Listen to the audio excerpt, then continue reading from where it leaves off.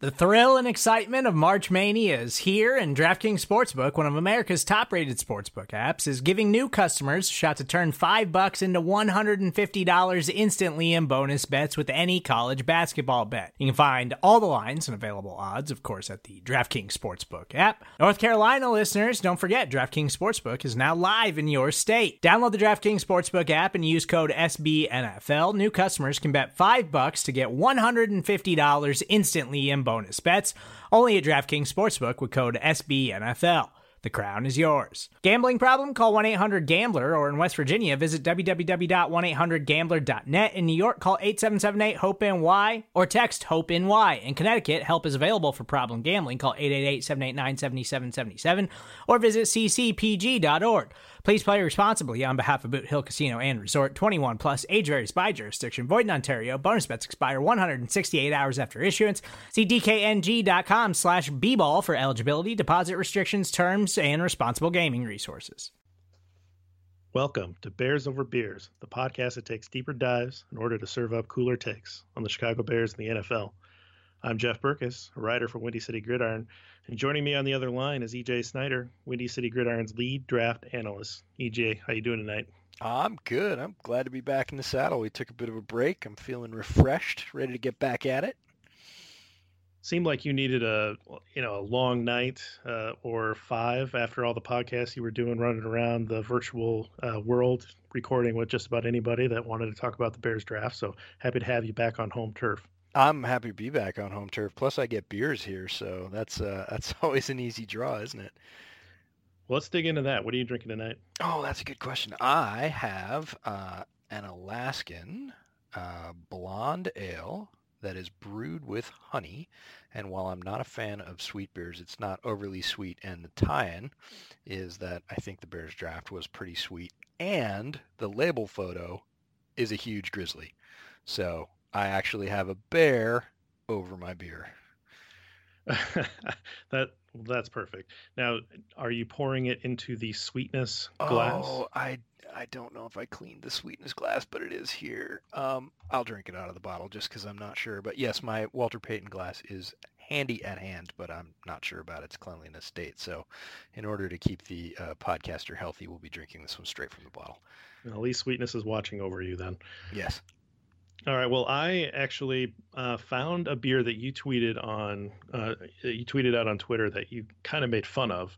It's from Dogfish Head. It's called Super 8. It's a Super Ghost, apparently, and it was developed so that it could process film for some crazy reason. So I don't know. I've had some stuff from Dogfish Head before. They're kind of eclectic beers, but usually some pretty good stuff. So they don't talk about the photo processing at all on the can or on the 6-pack at all. But they just say it's an ale made with red sea salt, prickly pear, mango, boysenberry, blackberry, raspberry, elderberry, and kiwi juices, and toasted quinoa. I just can't even keep up with that, man. That list of ingredients. Again, my head made it halfway through before I went, yeah, but I want a beer. Well, I will try just about any stout, and I'm kind of on board with just about any sour as well. So if the listener wants to recommend one of those types of beers, I will try it on the air. I won't try IPAs unless I lose a bet. That's where I'm drawing the line. Fair enough. But let's open these up and see what they're like. All right. I've actually had mine before because I bought 6 of them, and this is probably the 5th one. So I know it's pretty good. Plus, Alaskan's offerings in general are pretty much to my liking, so this one lines up nicely. We actually get Alaskan in Iowa, so but I can't say I've actually had anything from there because surprisingly they don't have a lot of darker beers. At least they don't bring them all the way over here. Yeah, you probably find them during the winter season. There's several, but even you might try the amber. I like Alaskan amber a lot, and just generally I find their offerings to be real solid. I've found very few beers from there that I was like, nope. But I'm with you on the Ghost thing. I like a good sour beer now and again, so I've got some Ghost recommendations I can give you off air, and we'll get you going on some sour beers. Well, I was actually in Alaska. I ran a half marathon in Alaska a couple of years ago. So one of the harder states to get to in the 50 state challenge that I'm trying to push myself on. And I had like two or three different breweries, and there was one called 49th State, Hmm. and there was another called the Midnight Sun, Yep, Midnight Sun Brewing is excellent. and it was amazing. Yeah. And they had a board where you could buy a beer and write like a qualification that someone had to meet to be able to cash it in. And Oh, and someone was from Iowa and said, resident of Iowa has to show their driver's license, free round of beers. So my wife and I got a free round on a very nice Iowan that paid it forward. that is fantastic. I love that whole idea. Alaska's great. The state is great for stories like that of just random connections and just generally really nice folks. I know quite a few Alaskans and really want to get up there and spend some time. But I have had Midnight Sun offerings and they're quite good. So I'm glad you got a chance to try those. I believe I So, had a smoked porter and it was oh fantastic. yeah, that's right in your roundhouse. How's the formaldehyde? I don't know. I mean, isn't that what you use to develop film? It just seems odd that they would make that a dual purpose for a beer. But how does it taste with that incredible smorgasbord of berries in it? It's hard to pick out a specific flavor. So you more just get sweet and sour. And so I don't know. Well, let's check back at the end of the episode Okay, and let's see if see. you finished And it see. or if you're I would gladly trade you if we weren't 30 hours drive apart right right, now. right. What about yours? First initial. It's really good. It's a very drinkable beer. It's definitely a summer beer. The honey is not overwhelming. You get a hint of it, a hint of sweetness, but it doesn't completely cancel out a little bit of bitterness or a little bit of sour. But um, it's well balanced. I like it. It goes down very easily. I forgot to look at the ABV. Let's see. It is 5% straight up. So again, very drinkable, fairly clear actually. But come on, it's got a picture of a huge brown bear on it, and it's beer. So I think we're winning. Absolutely. This one's very red, with all those berries, as you might imagine. But Yeah. 5.3. So I'm at least it's not going to be too much. I will say that Dogfish Head does make one with lime and salt. Mm-hmm. That's kind of the major ingredients of that sour, and that one's really good. All right. Well, let's before what we're going to do today is we're going to talk about the draft. A couple guys that we just hadn't done the work on, that we've been able to go back and watch some film and get an impression on. And then your favorite, we're going to talk about some of the undrafted free agents that stick out. But before I do, I want to ask you, have you seen the Chicago Bears tweet that came out from the official home site about the camp activities that Nagy had the guys doing today? Today, no, I have not yet. So there's this montage of them playing games. They're playing dodgeball. They're Oh trying yeah. to knock cones off of blocking bags. The coaches are running wind sprints. Oof. They're and so they're but it's all like in a small teams and competition, Sure. and they just look like they're having an absolute blast.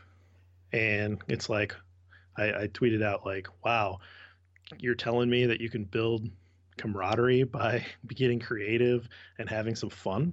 Mind blown, right? Like I love that Nagy's doing this. I love that this team just there's so many guys smiling and laughing. I just think that sort of thing goes a long way. And what a complete reversal from, can you imagine John Fox ever doing something like that Yeah, not with the not team? as much, I don't think. And the first time I really saw that thing that you're trying to sum up in this team was last year, and it was early in Nagy's tenure. It was either at camp or in the preseason. I forget which, but um, somebody needed a break during a drill as a quarterback, and of course we know Matt Nagy was a quarterback, right? And he had his visor on, and he just hopped over. He's like, "Give me the ball, give me the ball." And so they give him the ball, and he just starts throwing the routes. He's snapping them out there. He's jawing with the receivers. He's telling guys, he's giving them what for, just like he was a quarterback, right? He could have been a quarterback, quality coach intern at 25 years old. He looked just like that. And this is the head coach of the team. And I tweeted out something about it at the same time, and I said, this right here is the difference between where the Bears were last year and where they're going to be this year. And again, it was super early in the season, but that kind of energy, that difference, that engagement led to all the things we saw and got familiar with later in the year, the club dub and guys pulling in a different way for a team because, like you said, they're having fun, they're engaged, they're enjoying it. And so I'm fully on board with that concept, but Nagy injected that into his coaching tenure very, very early, and it was starkly different than what we'd seen before. And I was all for it then, and I love to see the fact that he's just sort of progressing that culture now. That's awesome. I just think that this team has just become so much fun to watch, and obviously those guys are having fun, but it's just fun for us as fans.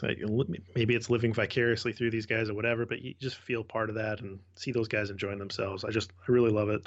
Let me get into the draft stuff. Do you want to talk about Montgomery anymore? It feels like 90% of the focus of all the Bears sites has been on David Montgomery. Is there anything more that you want to add before we move on? Have you seen anything going back watching his film that sticks out to you? I guess I went back. I had a first impression of Montgomery. We didn't watch him for the backs that we talked about, Bears over Beers, because we really thought he was going to be gone, quite frankly. He was either the second or third rated running back on just about every board. Didn't figure the Bears were going to get a chance at him, and from that perspective, it's a fantastic get. But again, my first impression was, hey, this is Kareem Hunt at Toledo, not the pro Kareem Hunt, not the Kansas City Chief Kareem Hunt, but the guy that he reminds me the most of is, Kareem Hunt coming out of Toledo. And I thought Nagy wanted something a little bit different. I thought he wanted that big speed threat. So I was really focusing on guys like Darrell Henderson. But the more I go back and look, the more I see that this is their inside zone guy. He's got great skills there. He led the nation in forced missed tackles last year by a large margin. He's got burst. He's got power.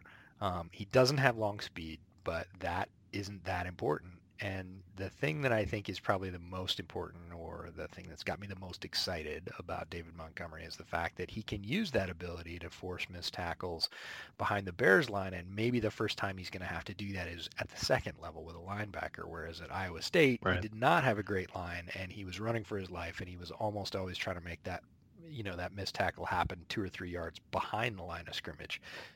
If his first move is 2 or 3 yards past the line of scrimmage, we're going to see some big runs out of Montgomery because he's got a really nice, well-rounded skill set. And I just fail to see any way that he's not highly productive behind the Bears line. So pretty excited about it. Certainly wasn't my first choice, but he fits very well with what we now see that Nagy and Pace want to do in between the tackles and that inside zone role. And he's gonna create some highlights. He seems like a very hardworking guy.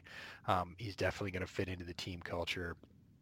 Led his teammates through all kinds of stuff at Iowa State, and just seems like, when he's there in the third, it's very hard to pass him up when you really figured he was going to go probably right up near the top of the second, or certainly by the mid-third. And when he's there, where the Bears go get him, it's a value. So solid pick.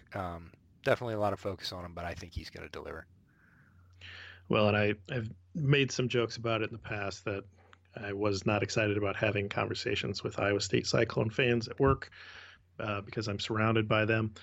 And I've had a handful so far. I assume that they'll pick up a little bit once the season starts. But in general, people are very excited about him sticking around the Midwest, even if they're not pro fans at all. And so there's certainly going to be a contingent of Iowa State fans that follow him and are really excited for him, regardless of who he played for. But they're very excited they're going to get to watch him on Sundays now. And everybody just has super high glowing things about him. There was one individual, I don't know who he is. I don't know his name. He just saw all my Bears pennants in my cube, stopped by and told me that Montgomery was going to have over 2,000 yards from scrimmage this year. And I was like, I mean, that would be great, but let's maybe pump the brakes a little bit on this guy. There's a lot of people that are going to want some carries, and a lot of people that are going to want some targets. So let's not put those expectations on the rookie just quite yet. Yeah, that's a lot. There's a lot of targets to spread around, and Jonathan Wood has put up some stuff on targets and target estimations that have been really good on Twitter. And if anybody's getting that many targets, I would almost say that it's a failure of Nagy's offense to spread it around. Is he capable of getting 2,000 yards from scrimmage? I think he absolutely is. Again, behind the Bears line, he's going to be really productive. Is he going to get that in Nagy's offense? I would almost be disappointed if he did, if that makes any sense at all. There would have to be injuries, right, for someone to be so dominant. I mean, the guy that I think, and getting off track here a little bit, but the guy that I think could make the biggest jump in terms of percentage of targets, I think, is Allen Robinson. Yeah. Just because he's going to be fully back from that ACL. But anyway, I just, that unbridled optimism. You just gotta, it is nice to see. It's fun when fans get to continue to follow a player that they followed in college or, did great things for their team and stays, semi-local. That's a great result, and it just drums up more interest. So I'm all for it. One of the other guys we're not going to do much with was Steven Denmark because we had a live reaction during our draft show. Yes, we did. And we did talk about him during the safety show, so we won't talk much about that. I do want to talk about Riley Ridley. Let's start there. Wide receiver out of Georgia.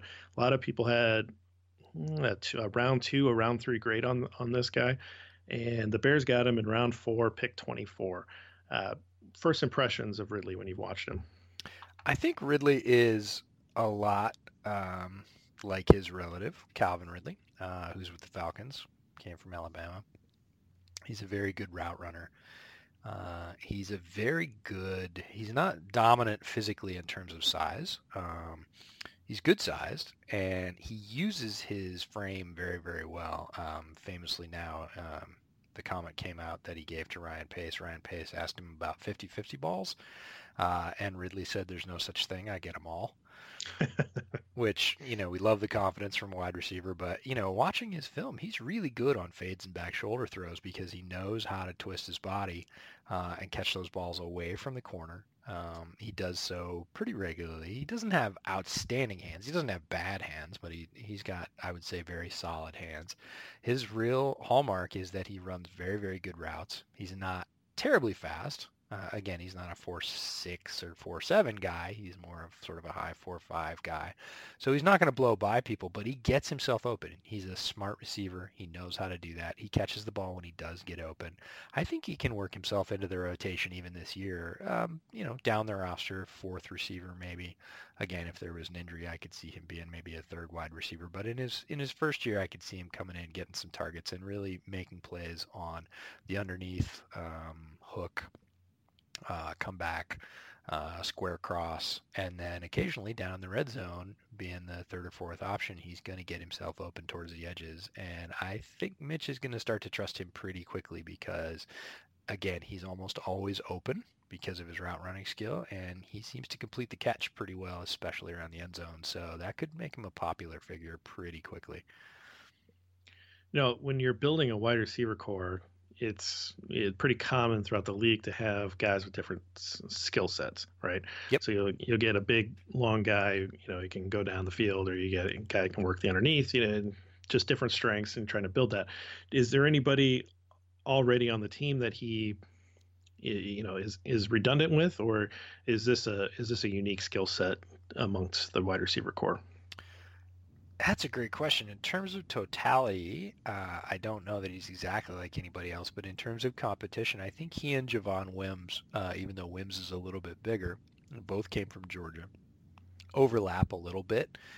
He's not as fast as some of the smaller wide receivers. He's not as big or sort of that dominant alpha that Robinson is on the outside. And I really do think Anthony Miller brings a different dynamism, more physicality, and will probably work himself if we see a sort of return to that form he had in the preseason, where and camp especially, where he was showing out against veterans almost every day. I think Miller becomes the number 2 on this team pretty quickly, and I don't think Ridley's any threat to that. So I'd say in terms of like straight overlap with guys that are established on the roster, somewhat established on the roster, he probably matches up most closely with Wims, although Wims is a little bit bigger. Okay. Well, that's interesting. I'm curious to see what that pecking order is going to be. once camp starts, and the fourth round draft pick has a pretty good chance of making the roster. Something would have to go terribly wrong for that to not happen, and so it'd be interesting to see how he can get on the field and where those targets are going to come from and what the formations are that Nagy's going to get him on the field with. And I think the bigger deal with Ridley too is that it's not necessarily a pick for this year. It was really a pick for what's going to happen down the road if they need to release somebody for contract. They decide, they could decide that Robinson's not worth it. They could get out from under Robinson in a year or two without a ton of lost money. I think it really is a pick for 2020. It wasn't a need pick. Obviously, they have a decent wide receiver core or above decent wide receiver core. This is really about a sort of luxury pick for 2020 down the road to set the roster and say, hey, we got a guy in the fourth round. He's going to be, salary controlled for 3, maybe 4 years, and he's going to fit in that possibly fourth, possibly third wide receiver spot and, give us real value. So it was a value pick, and I'm all for it because of that. Yeah, 100%. I'm going to go on the record and say that we are not going to be cutting Allen Robinson. I'd be heartbroken. As much as I wanted him once he tore his knee up, I was already angling for him to come to the Bears. So I get what you're saying. I think Gabriel's probably a more likely candidate for that, but I don't want him to leave either. But yeah. I certainly can see that opening, but those skill sets don't necessarily overlap. But I think it's a really interesting pick. I certainly am very excited to see what he looks like in camp, and I think he brings a very interesting polished route running that only helps Trubisky. So very excited about that. Let's move to the other side of the ball. Duke Shelley, cornerback, K-State. Bears picked him up in round 6, pick 33. I think we both thought that they would go D-back at some point, a little later maybe than we thought they would. Didn't know much about this guy when it happened. Everything I've seen about him is pretty encouraging, though. What have you seen? Yeah, I put up a thread on Shelley a couple days after the draft because, again, I hadn't seen him before the draft. I'd watched some K-State footage, but not focusing on him. I was actually looking at a defensive tackle, Daniel Wise. So, and Shelley got hurt, so he wasn't in some of those games. He had a toe injury.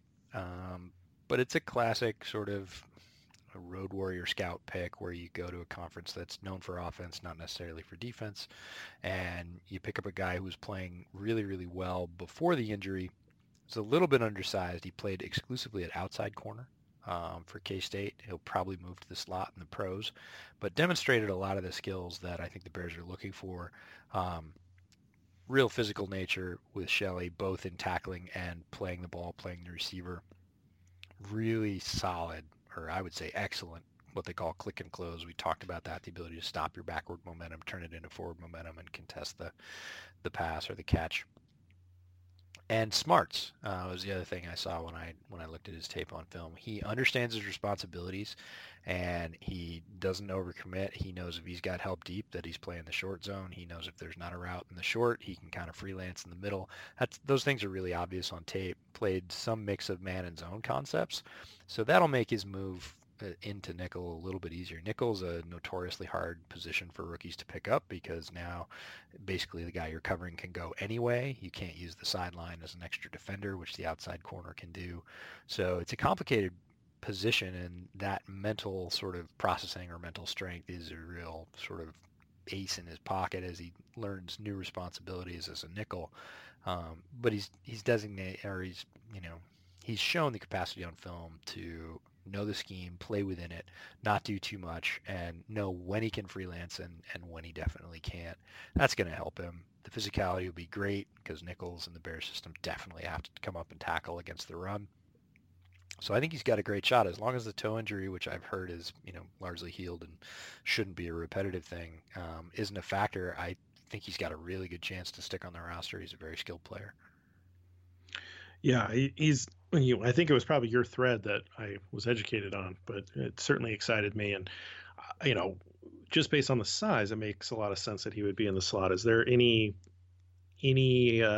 chance that he develops as an outside corner?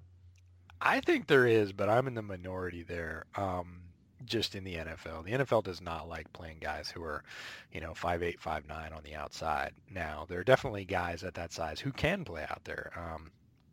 Jason Verrett, who played for the Chargers, Sure. it was one. He just played incredibly hard. He played very smart. He was very physical and knew how to use leverage and didn't lose against larger receivers on the outside. So I'm all for, giving a guy a chance, and it gives him great positional flexibility because he played exclusively there at Kansas State. So he's very familiar with boundary corner. And if you ask him to go back and do that, he's actually going to have less responsibility than he does as a nickel. So could he play there in a pinch? I think he could.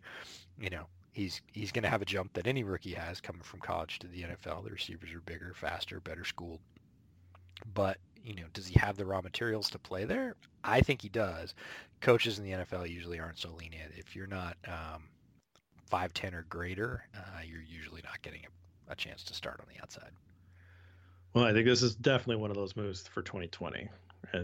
Certainly not hoping that a 6th-round defensive back is going to take a lot of meaningful snaps on defense, maybe special teams, certainly, but not on defense. So hopefully we stay healthy and we don't have to be pushing anybody into that role.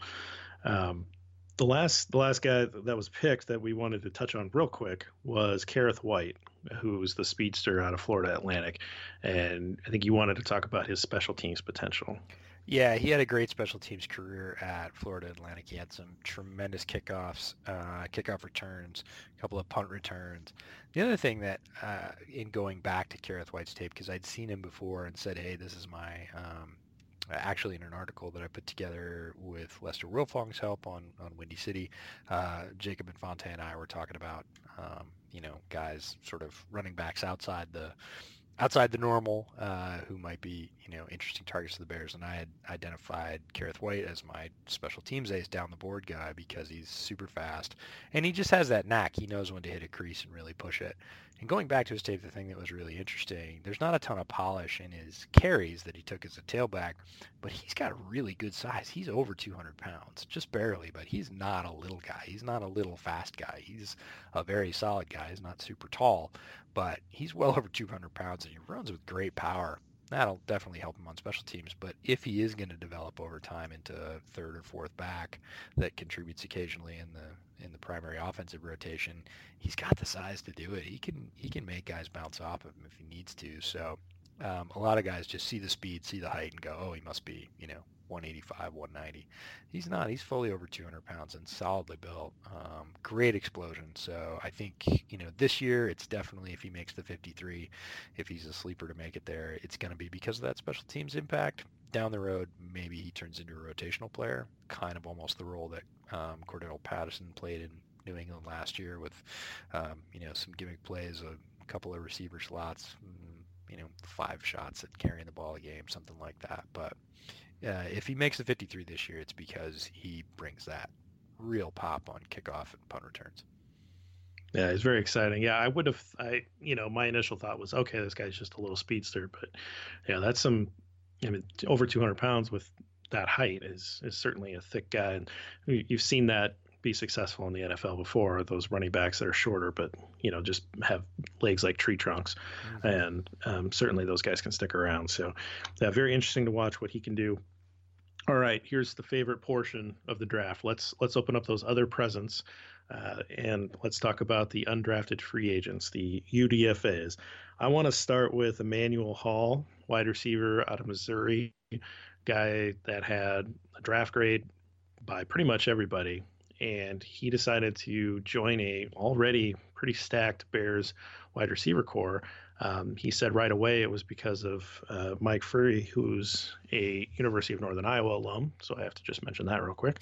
And Bears wide receiver coach for those who aren't on the assistant coaches. And so he signed right away because of him. And I think that's really cool that Nagy's building a staff that has some rapport with some of these college guys coming out that they're willing to sign on a team where their odds may be a little longer to make the squad. But he felt comfortable with that coaching staff and came on board. So what do you know about Hall? Hall's a guy that, his physical profile alone had him with a draftable grade, and his production with Drew Lock, his quarterback who got drafted, was what put him on a lot of people's radar. But this is a guy that's, well over 6 feet tall. I think he's 6'2", legitimate 4.3 speed. and that's 4.38 or 4.39. But at that size, guy 6'2", it's really impressive. You're going to get a lot of looks there. Now, everybody says, so, why didn't he get drafted? The answer is, I don't know. He had a little bit of trouble with injury, an abdominal injury his senior year. Some people, questioned his love of football, but I always take that with a grain of salt because I don't know the guy. I certainly don't talk to any of his coaches, so I'm never really going to be able to know that. But on film, when he was healthy, his connection with Drew Lock was really good. And the thing that stuck out in going back and looking at his film is he's not just a tall guy that runs really fast, because that doesn't make a great receiver. He doesn't have tremendous routes. He has good routes, but the thing that really, really caught my eye was his releases. He has a varied release. He's got 2 or 3 different releases that he uses pretty regularly.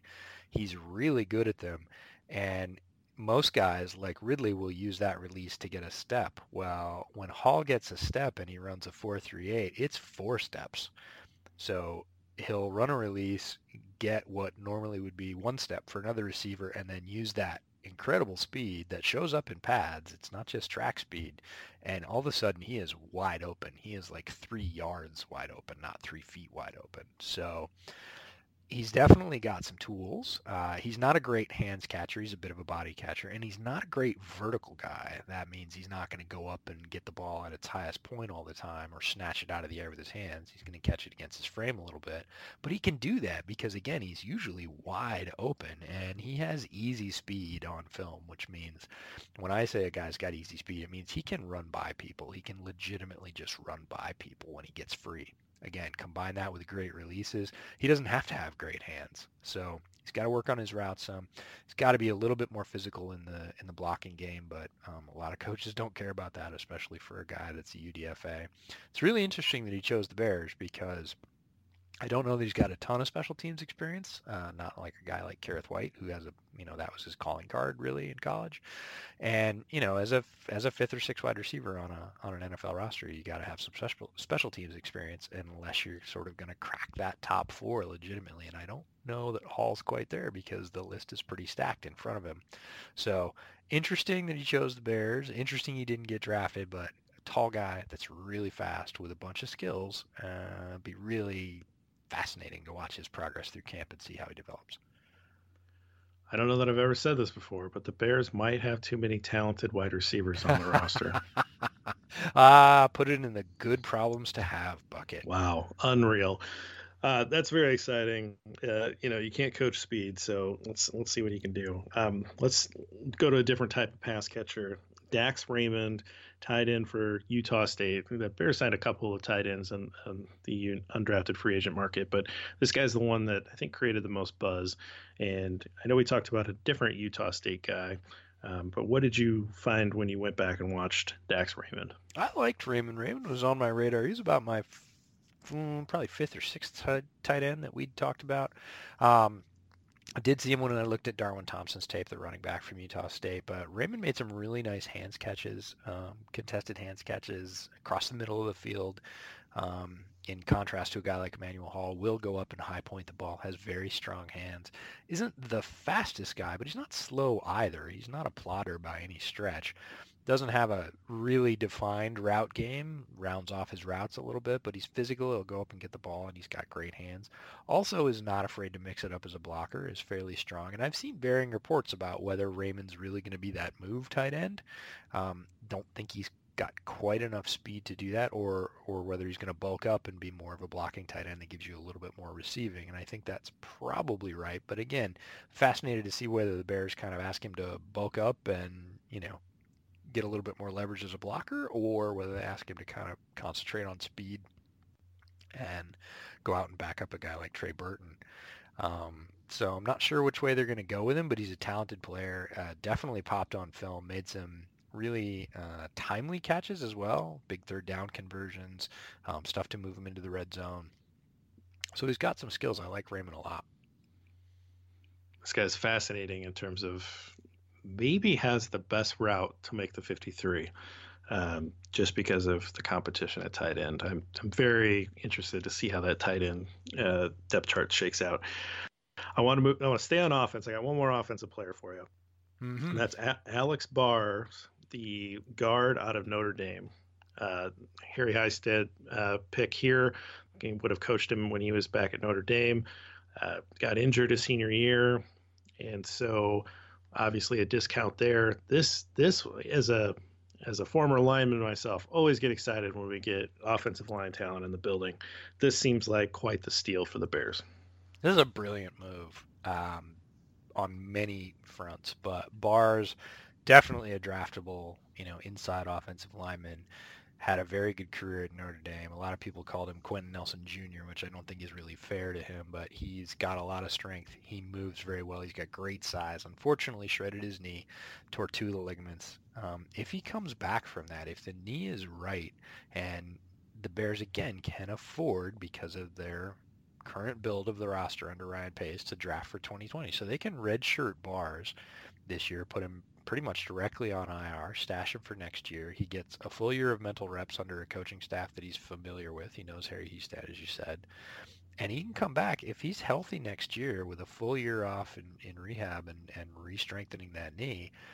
He knows the system. He could absolutely be in the mix for a starting spot next year. He's got that kind of talent. And to get him for basically nothing is a great, great move. I'm really excited about Alex Bars. As long as the knee heals up and comes back to strength, he should be a tremendous asset, either as a starter or a very high-level backup for the Bears on the interior offensive line.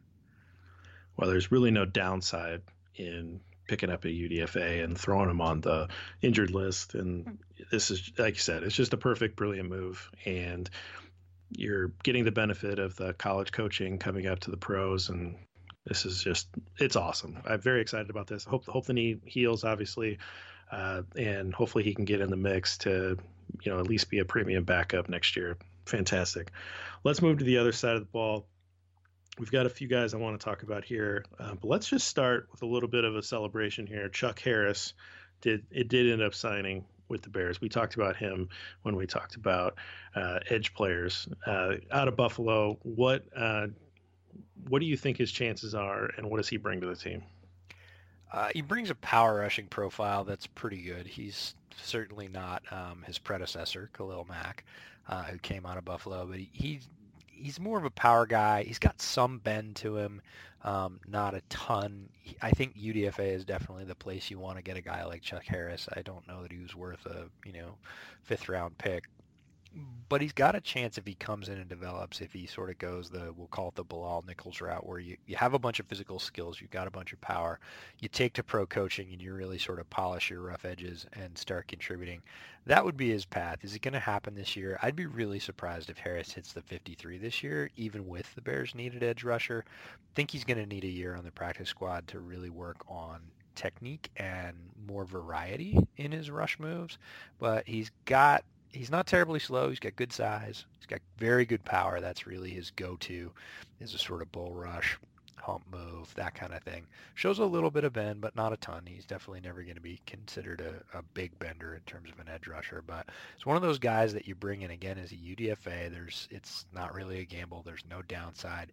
If he takes to pro coaching or hooks on with a PS and shows that he's willing to develop, you could have something as a sort of situational edge rusher down the line. I'm not wild about that possibility. I think it could happen. It really is on him. But again, pretty happy to get him in UDFA because there's no downside. And if he blossoms, maybe he ends up in the place of a guy like Kylie Fitz if Fitz doesn't take that next step this year. Sure.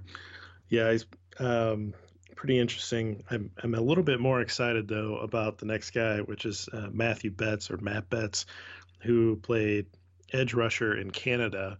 And you sent me some film, and it looked like he was pass rushing against, posts in the ground. Maybe that's just a level of competition issue, but the guy just looked like he was just speeding around, guys. What did you see that you liked about Betts? Yeah, Betts has a lot to like in his film. It does come with the corollary of never draft an offensive lineman from Canada, and that's not fair, but it's generally true. The quality of offensive line play in Canada is definitely lower than what the average D1 collegian sees in the U.S. However, the thing that's really encouraging about Matt Betts is his variety, the way he gets around guys. He can bend, he can use power, he can rush from the inside, he can rush from the outside. I've seen at least 4 good solid moves out of him. Arm over, swim move, spin move, push pull is pretty good with him. And he does look like he's just bouncing around guys. So with that much variety and technique already in his game, even though he was rushing against less skilled players, I think Betts has a chance to contribute. Now, is he going to come on and be the number 3 rotational rusher for the Bears this year? I think that would be a bit of a Cinderella story. That would be a tremendous rise from where he is in terms of level of competition. Betts' problem is he's going to get to the NFL and he's going to find guys who have very long wingspans, so they don't necessarily need to move their feet as much. They are going to be incredibly powerful, and that's one of the lesser developed areas in his game is pure power. Right. The ability to just push people off. So when he gets engaged, if he does end up, say, they run a counter on the line and he's got to come around the inside and he runs into a good solid NFL guard who's 330 and very, very strong. If he runs into Kyle Long in practice for say, he's probably not going anywhere if he gets hooked up with a guy like Long who's very strong in the hands and is just going to control him. So he's going to have to add some power to his game, but he's got enough variety and physically he's very quick. He has plenty of flexibility. He's got tools. It's how fast can he adjust to the level of competition and scheme. Scheme's a little bit different. But again, defensive line is very much about athleticism, and he's got tons of that. So I'm really encouraged that he chose to sign. He was the 3rd overall pick in the CFL draft, so he could have stayed home and had I hate to say fame and fortune, but more fame and fortune, certainly. He chose the much more uncertain route of the NFL because he knows it's the top league. He said as much, and he says no, he's absolutely committed to the Bears and making it here, even if that means going on the practice squad because it's the top tier, and he would rather be known as a player in the top tier than as a big fish in the second league. So I like his attitude. Some of his film from the Senior Bowl, I think it was East-West Shrine. He was down there at the All-Star game. It looked pretty good against some of that competition. Again, not necessarily Senior Bowl competition, not top competition, but I think he's got a chance, and I'm excited again to see how he develops, see how he fits, because the Bears do have, a spot there in the roster where he could wedge himself in. You're making me want to go to training camp this year, EJ. Oh, I am going to training camp. Are you coming? Well, it depends on the day, but I think we're going to have to make it happen. I think we're going to have to make it happen. I almost went last remote. year, and this year I've decided I'm doing it. I already started talking to my boss last week. I said, look, I'm going to need a few days off here and here, and I'm going to do it. So I think we should do it together and have fans come out and do a meetup and just make the most of it. I think it's going to be awesome. Yeah, that sounds like a good time. We did a nice little segue there because you talked about the CFL. We've got a player on the roster that played in the CFL, right? Jameer Thurman. That's right. I'd forgotten about Thurman, and I saw him when I was looking at the roster for rookie minicamp. And Jameer Thurman, even though he was signed last season, didn't accrue enough service, according to NFL PA terms, to be classified as anything other than a rookie. So he is still classified as a rookie, hence was eligible for rookie minicamp and was there.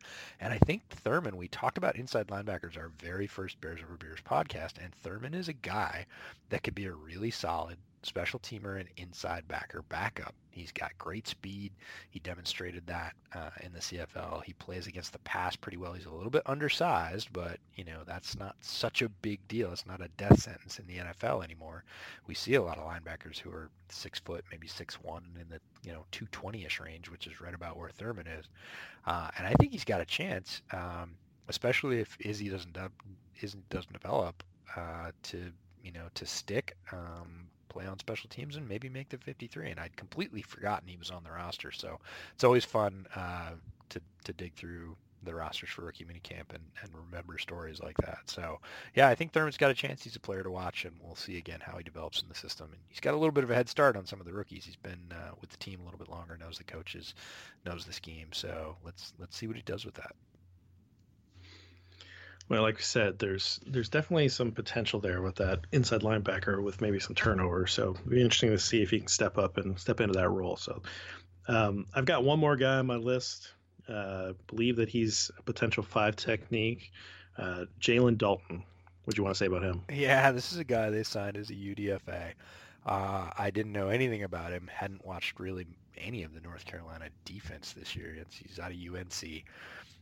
They just haven't listed as a defensive lineman, but based on his physical profile, I'd say he's definitely in the running for the 5 tech. He's 6'6", 300. This is a massive dude. Big guy. And what caught my eye in looking back at some of his films and highlights is him catching guys on an angle like 30 yards down the field and pushing them out of bounds. There's not many guys that size that can run like that. So what I really started thinking as I watched his highlights is this is what Bilal Nichols' tape looked like when he was at Delaware. You have a very strong guy who's a little rough around the edges with technique, and the amazing thing about Nichols is how fast he progressed last year, how quickly he rounded off those rough edges to really come in and contribute. But I'm not going to say that Dalton's going to follow that curve, but physically, here's a guy that's really strong, really fast, and if you're talking about a block of clay on the defensive line, you've got one. Yeah, that's exciting. I like that. Pace just seems to find these diamonds everywhere, and so it's even if they don't develop, it's just nice that you're pulling guys in with big potential.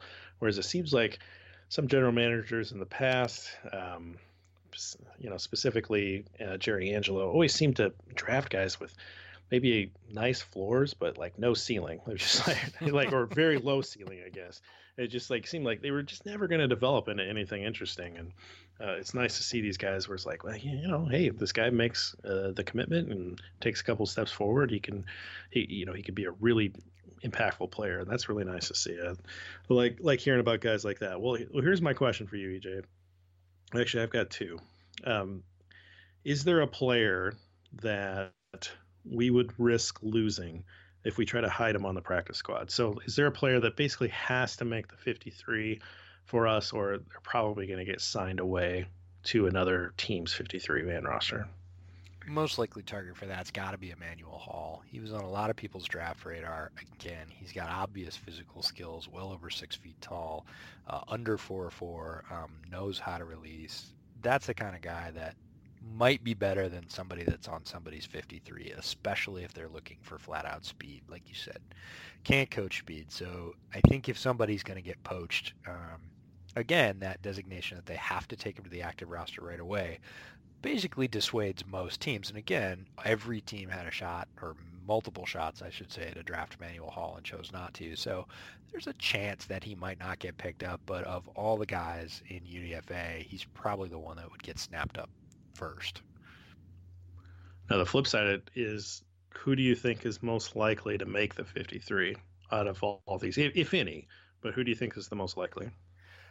If we make that time frame 2020, I would say Alex Bars. I'd say he has the most direct. That's cheating. Most direct shot. It's totally cheating. This year, I would say Dax Raymond, because I'm not really set on the tight end depth, period. Like, Burton was fine and solid in his role and did his job. Shaheen has not performed and is probably running out of rope. I don't think he runs out this year, but I don't think he's got anything beyond this year. Ben Broniker is a physical marvel who's a special teams ace, plays, I think, all 4 phases of special teams, but is he going to contribute really anything in the inline offense? I don't know that he is. So Raymond's got a very interesting spot. If he can, if they can pick a path for him and he takes it, he could sneak on fairly easily. And, if not, my longer shot would be Matt Betts. If he really, if he manages to start finding success, I could see him sneaking on, because, again, if Kylie Fitz doesn't, I mean, imagine if they both play in the preseason and Kylie Fitz looked like he did last preseason, which was not exceptional. And, right. Maybe Betts comes up big in 2 or 3 situations in the preseason and really shows, again, edge rushing talent is very hard to find, right? So maybe another team gets tempted if Betts starts flashing in the preseason to snare him, or maybe they have an injury and they think, hey, here's a guy we can grab and develop. But again, they have to throw him on the active roster. So I'd say Betts is a much longer shot just because of that jump in competition. But I think Dax Raymond's chances to make the 53, again, I'm not betting that he will, but I'd say he probably has the easiest path. Yeah, I think I tend to agree with you. That'd be my pick as well. So, well, that's anything else on the UDFAs? Anybody else that you want to talk It's the about? best class the Bears have had in a very long time, and it's the culture we talked about at the top of the show, combined with solid coaching and the fact that everybody knows where the Bears are going. If you're going to be on the Bears, you're going to have a shot at the playoffs perennially right now, and you might be looking at a chance to play for all the marbles. And all players want that, and that's why a guy like Emmanuel Hall, even though he doesn't have an easy path to make the roster, would come here and would come to Chicago and try and make it on because he knows the Bears are ascending right now. So overall, top to bottom, if you add up this UDFA class and even a couple of the seventh round picks, they brought in a lot of talent with a really limited number of draft picks and almost no high draft picks. That's a huge credit to Pace and his staff of scouts. It's an amazing accomplishment. It's an amazing turn. It's an amazing turnaround in the last 15 months. True. It's just unbelievable how much the difference is when Pace couldn't sign AJ Bouye, and to now where guys are, I don't want to say lining up, but they're not having any trouble. They certainly did. We had we probably had 4 or 5 quality UDFA signings within the first 5 hours of that period opening. That is an absolute turnaround from a couple of years ago when the Bears were, clawing and scratching and trying to get anybody to come play for the team. And, they did okay, but if they got one guy of note in the old days, that was a big deal. And here they have, Manuel Hall, Alex Bars, Matthew Betts certainly had offers after the East-West game and showing out in practices down there. And they basically say, hey, I'm on board, let's go. Within the first few hours of that process being open, that is a very different thing. Just open the doors and they show up. So it really speaks to the overall organizational and culture change. Absolutely. All right. Well, I'm going to circle back to this beer. Oh, yeah. So I really like the one with lime and sea salt. So I just want to put it out there that I really do like Dogfish Head's sour beer with lime and sea salt. Right. This, I think, is actually better used to develop film. After I can't. That ingredient list is just. I know Dogfish Head, I've had their offerings. Like you said, they're a little bit eclectic. They're definitely going to try some things that other people aren't. And generally, they're pretty successful at that. They have a very strong following in the Northeast where they're from. But that one is probably just a bridge too far. I'm just going to take your word for it that it's not awesome as beer, better as film processing agent, and let that one go. Do you know when you have like a soda and like it's really sweet and kind of like your teeth almost feel like they hurt from the sugar? Yes, I know what you're talking about. That's kind of what I've been fighting all episode. Wow. Yeah, I can't say I'm sorry to have missed that. I really can't. All right. Well, I don't want to trash the beer, and like I said, definitely not the brewery because I do like some of their offerings, but this is not the one you'll be going out for seconds on. No, not at all. All right. Well, what's going on with us in the next few weeks? We got a lot of stuff. A lot of people are thinking that we're probably winding down because we're coming up to the summer drought here. We're coming up to the sort of low period of NFL news throughout the year, but we've got some really good folks who have said that they will come on as interviews. So Jeff and I are going to dig into how to record a third person here and start bringing you some fun interviews. We're going to be working through the rest of the position groups that we didn't get through pre-draft.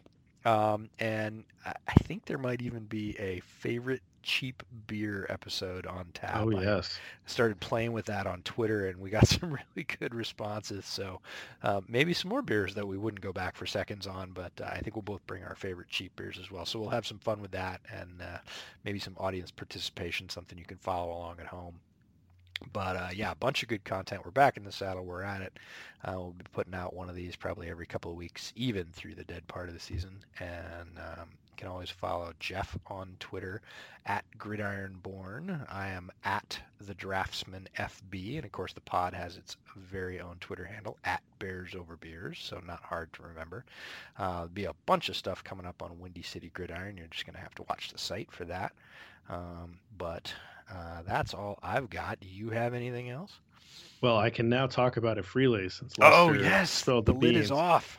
I was part of the team that put together the top 100 Chicago Bears players of all time, and that list is going to start getting put out here in the next week or two. So Sam Householder and I were spearheading that, and Jacob and Optimus Prime, Eric, and of course our historian Jack, and of course Lester, made a group of 6 that put together the top 100 players, put a lot of time and thought and effort into it. And so I'm sure that there will be a lot of conversation and a lot of people upset that certain players didn't make it, or some players are too high or too low or whatever. But just know that all 6 of us had those same conversations with each other as we were yelling at each other through email on why certain people were putting a certain quarterback as high as they were. Let's just put it that way. So there will be some very interesting tales to tell. So we'll try to get Sam on and probably Jack or maybe some others to come in and talk about their views on that as we roll through that list as well. Very cool. Very cool. So a full summer on Bears Over Beers. We're going to have all kinds of fun stuff for you. Take some chances here, see if we can't switch it up, because we aren't driven by game content so much in the summer. That gives us a little bit more freedom. But until then, thanks for listening. Thanks for commenting. And as always, bear down.